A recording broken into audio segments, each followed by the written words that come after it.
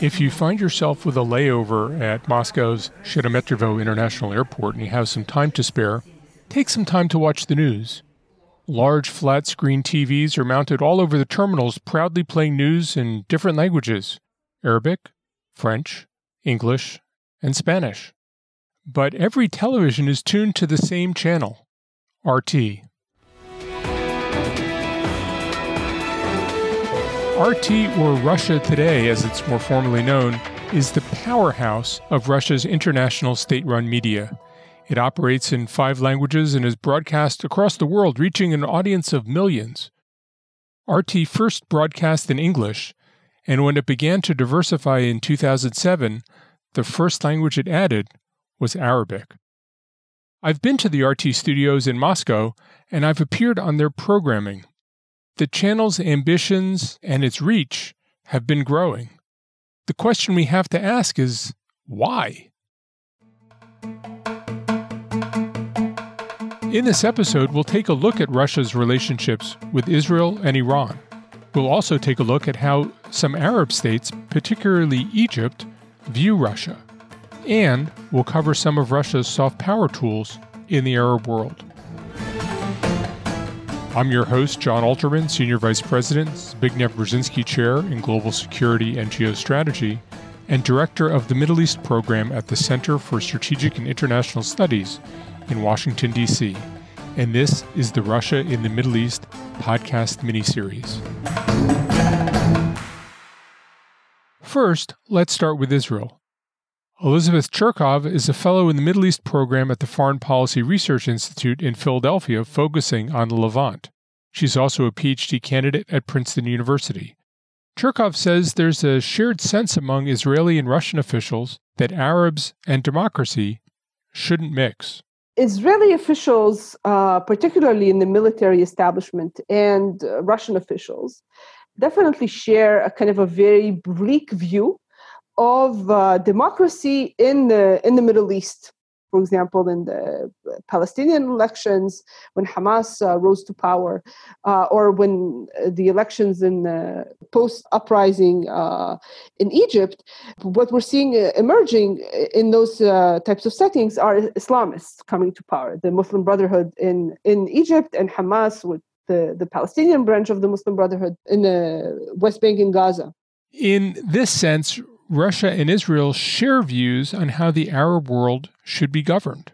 Both countries share kind of a very negative, and I would say Orientalist and even racist view of the appropriate system of government for Arabs. I think that in the case of Russia, the establishment there genuinely believes in the authoritarian model. In Israel, this viewpoint leads to a sympathy toward Russia's approach to the region. I think that both the Israeli leadership and Russia view the Middle East very cynically and through a perception that is very much based on identifying threats as opposed to seizing opportunities and seeing what are some positive changes that may be happening in the region, what are some forces in the region who are pushing away from the authoritarian model, who should be empowered. This is something that does not at all interest Israeli officials or Russian officials. Even though Russia and Israel are not always natural allies, there are several different reasons why good relationship with Israel matters to Russia, says Cherkov. Israel has outsized power compared to its, even military capabilities. It is quite influential in Washington, D.C. It has some influence in European capitals. And it is an actor that is incredibly willing to use force compared to other actors in the region. But Russia's support of other parties, including Hamas, complicates Israel's relationship with Russia. The relationship with Iran, for example, the relationship with Hamas, even the desire to not be perceived in any way as kind of in the Israeli camp, in the Israeli-Palestinian conflict, Russia consistently maintains, a stance that is supportive of Palestinian demands and is hosted and met not only with Hamas, but even Palestinian Islamic Jihad officials, Palestinian militant group that is supported, almost entirely by Iran. So therefore, Russia definitely sees an importance in the relationship with Israel, but it is not willing to prioritize it over other, equally and maybe even more important relationships that it established throughout the Middle East. Cherkov says that even though Israel matters to Russia, it doesn't leverage its soft power in Israel very effectively. Even Syria and the Israeli policy in Syria, for example, or the Israeli policy towards Iran or Russia are not often discussed in public, whereas issues pertaining to the Palestinians very much do. So therefore, I don't see any kind of a significant effort on the part of the Kremlin to try and use the fact that 10% of the Israeli population are, many of us are Russian speakers, are people born in the USSR. So I don't see that effort playing on the ground. In fact, there are, embassies in Israel, such as the American and Japanese and British and French, that constantly hold all sorts of events to the public. And Russia is much less active in this regard. Although Russian soft power in Israel is weak, many Israelis still want Russia to act as a buffer between them and Iran.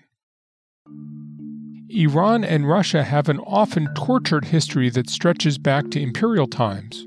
But in recent decades, Russia has emerged as one of Iran's protectors from the international community. As a permanent member of the UN Security Council, Russia has the ability to block international sanctions against Iran. Since Russia's intervention in Syria in 2015, Russian-Iranian relations have become more complex.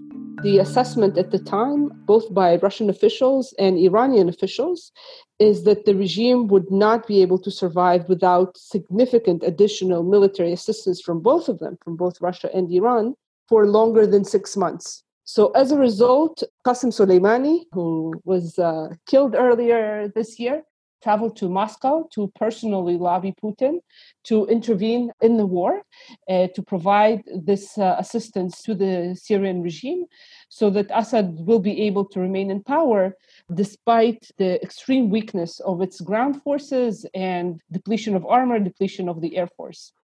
In some ways, the Russian intervention in Syria improved relations with Iran. Moscow and Tehran closely coordinated their activities through a joint command and intelligence center in Baghdad. This pertains also to fighting against ISIS in Iraq. There's also close cooperation on the ground between Russian officers and advisors and Hezbollah fighters and fighters of other Iranian-backed Shia militias. This cooperation endowed these militias backed by Iran with skills that they did not possess in the past and garnered a great deal of respect.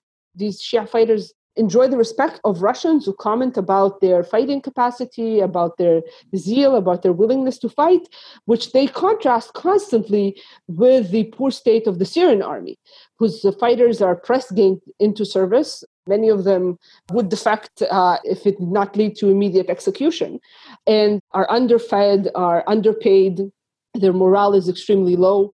Russia is interested in returning Syria to the status quo ante, and Iran wants to exploit Syria as a platform for its own expanded regional influence. Russian and Iranian ambitions in Syria are beginning to diverge. On the strategic level, the relationship between Russia and Iran in Syria has been largely harmonious until, I would say, kind of more recent years, let's say starting 2018, 19, when the military victory of the regime became assured. And now both countries are competing for projects, the few profitable projects that exist on the ground, the few natural resources that are available in regime-held Syria. And they're also competing for influence over the future trajectory of Syria. Despite growing tensions, both countries need the current system of power to stay in place. Even if not Bashar personally, Russia and Iran are both not interested in having a democracy in Syria because of what they've done in the country in the past years of, mass displacement and killing, destruction of hospitals, besieging communities. All of that has not earned them much support among the population. And as a result, any kind of a truly democratic system would threaten their influence in the country. But their joint success in Syria may mean that their cooperation is coming to an end. While Russia remains a protector of Iran from the international community, their regional relations are still being decided. Russia maintains separate relations with Iran and Israel, two regional powers with a history of conflict.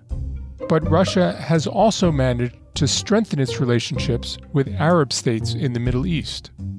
Mohammed Anis Salim is an experienced Egyptian ambassador with over 35 years working in humanitarian relief operations, international development, and communication. I asked him how different groups within the Arab world view Russia. There was a moment when this question was part of a big divide in the Arab world. You had the progressive countries, the socialist countries, led by Egypt of Nasser, who were postulating that the Soviet Union is a force for change, it is a force for liberation, and that there must be a big confrontation with the West, with colonialism, with capitalism, and so on. With another group saying that the Soviet Union means atheism, means bad development, means covering colonialist, expansionist objectives by ideological veneer. That big divide, that big debate has been superseded now by another debate, which is to what extent are pragmatic goals achieved by cooperation with the big powers in the world. Countries in the Middle East are questioning what a U.S. withdrawal means for them, and if Russia can fill some of that role. And there is a school of thought, very strong now in the Gulf, that actually, despite all of the problems with the United States, despite the disappointments and frustrations, that the U.S., as shown in the example of the liberation of Kuwait, is a reliable guarantor of Gulf security. Not everyone agrees. Some Arab states, like Egypt, are diversifying their alliance systems to avoid relying solely on one global power. And some are trying to play great powers off each other to elicit aid from all of them. I think in Egypt there has been, again, a history of trying all sorts of formulae in organizing or framing the relationship with Russia.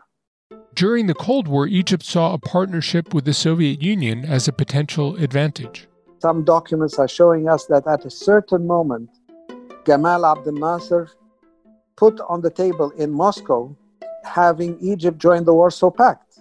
And the Russians didn't agree to that.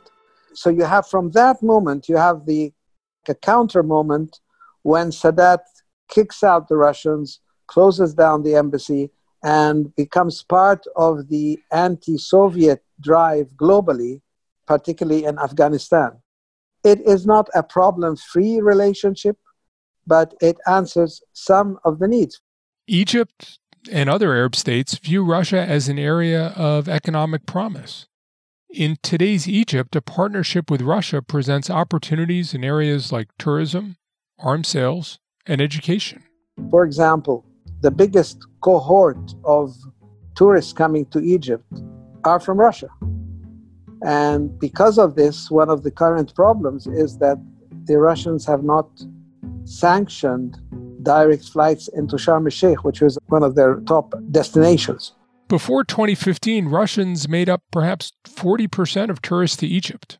Some went to the historic sites in the Nile Valley, but millions just headed to the beaches in Sinai and the Red Sea coast. After ISIS attacked a Russian jet over the Sinai in 2015, Russia banned flights to Egypt, and Russian tourism in Egypt plummeted. So one of the questions on the minds of Egyptians is that why is Russia delaying this, and is this a pressure tactic used against Egypt?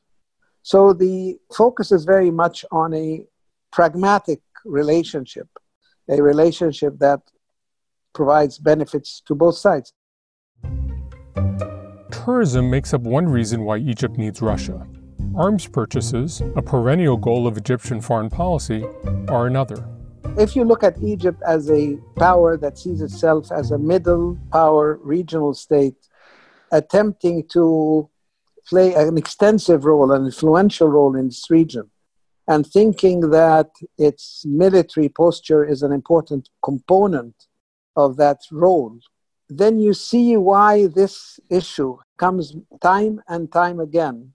To Egypt and other Arab states, Russia presents a welcome alternative to arms sales from the United States that come with stipulations.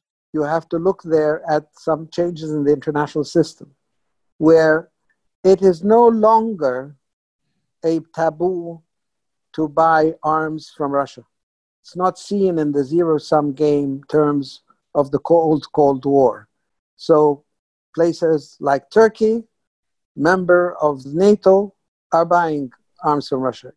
A willingness to sell weapons without regard for human rights concerns makes Russia an especially useful source of weapons for Middle Eastern governments stymied by restrictions enshrined in U.S. law. So that kind of openness has made it easier to approach Russia in this situation where it's a matter of a clear purchase. No longer are we looking at the old model where the Soviet Union used to give Egypt arms on long-term soft loans and grants and so on. That's no longer the issue. Russia has also agreed to finance and build a nuclear power plant on the Mediterranean coast in Adaba, adding to Egyptian prestige and aiding the Egyptian economy. And on top of that, many Arab states also view Russia as a useful avenue for areas like education and skills training. The thing is that the demand for certain services has mushroomed in many countries with big populations like Egypt. So you have, for example, a very big group of young people finishing school and looking for places in universities, looking for training opportunities, looking for new skills. And I think the Russians have done a good job of focusing on a number of things. This is Russian soft power at work. One, we have a Russian university now in Cairo. We have a lot of these programs that, if you look at them, they're looking at things like computer-assisted design, they're looking at design of computer software. And so I think the Russians have done a good job of focusing on some practical, low-cost deliverables that can be channeled. Like many aspects of Russian foreign policy, Russia's soft power approach is low cost and opportunistic. The other area which I think the Russians have done extremely well is the whole area of media. So if you look at their Arabic-speaking television, RT, and if you look at the kind of news-generating organizations that they have, their penetration has become very, very high, particularly through social media. The United States is no longer as aggressive in this area, says Salem, and Russia is filling some of the gap. In the old days, I remember the American Library, part of the U.S. Embassy, was a very important place to visit if you're a student at university. The Washington Institute's Anna Borshevskaya, with whom we spoke in a previous episode, agrees. We've seen Russian propaganda outlets, chiefly RT and Sputnik, being very active in the region and being very active at messaging. And messaging is extremely important because it goes to the issue of narratives. In each country, each state has a narrative. The United States narrative, unfortunately, has been confused. It's been ambivalent. It's often been hard to define just what exactly is the United States narrative in the region. The Russian narrative is very simple and it's very clear, and that has resonance. These soft power efforts, in addition to media campaign, spill into other efforts as well, such as educational exchanges, for example, in Iraq. When the West looks at Russia and Russian media, it tends to be suspicious. But that's not the case in the Middle East, says Borshevskaya.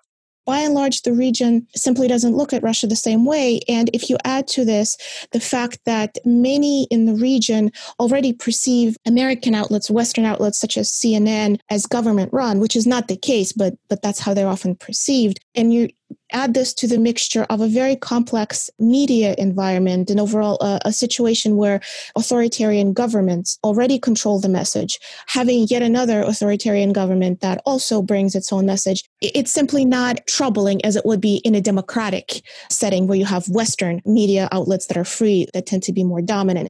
That blend has made Russia's messaging surprisingly successful in the region.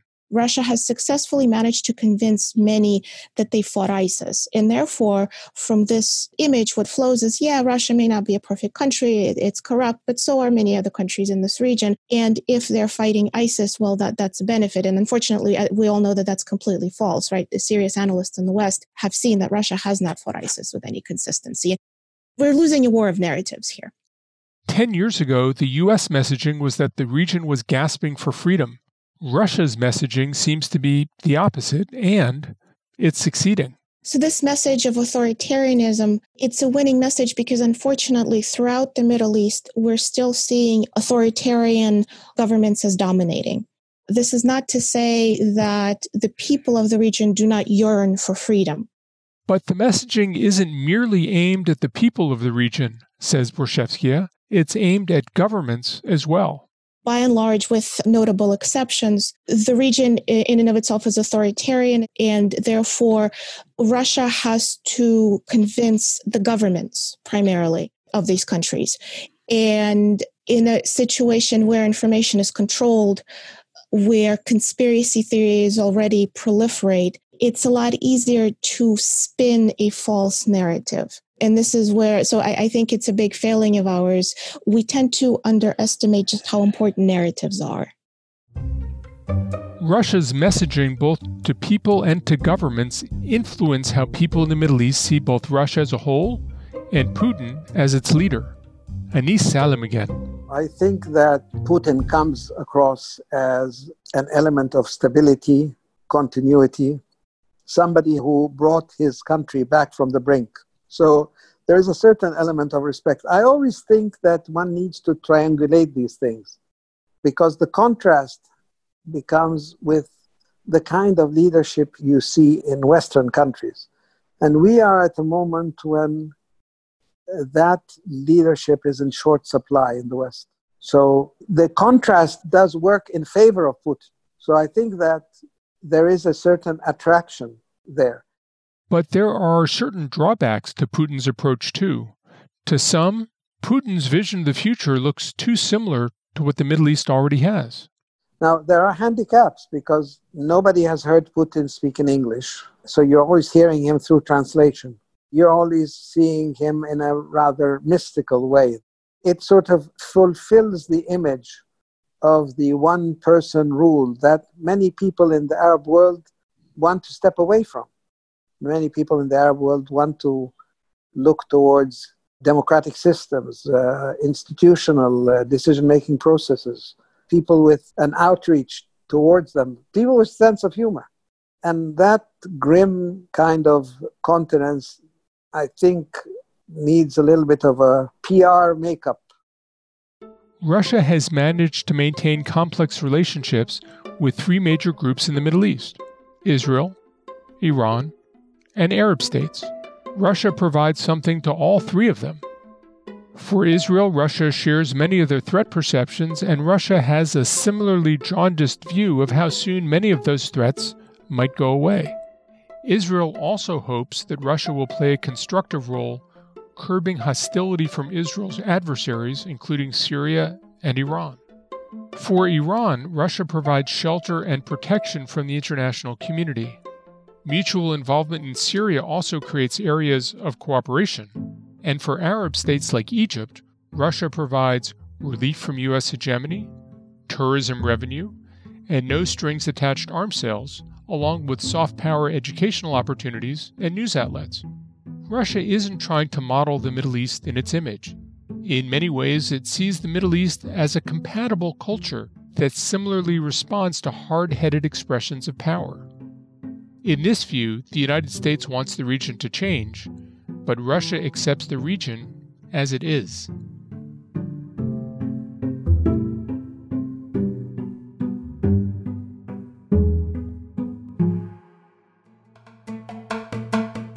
Next time on the podcast, we look ahead to the future of Russia in the Middle East.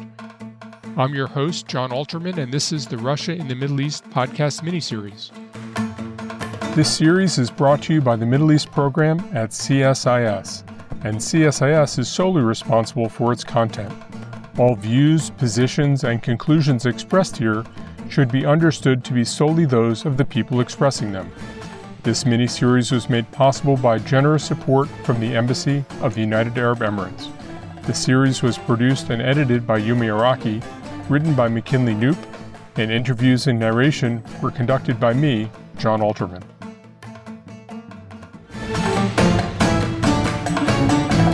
Thanks for listening.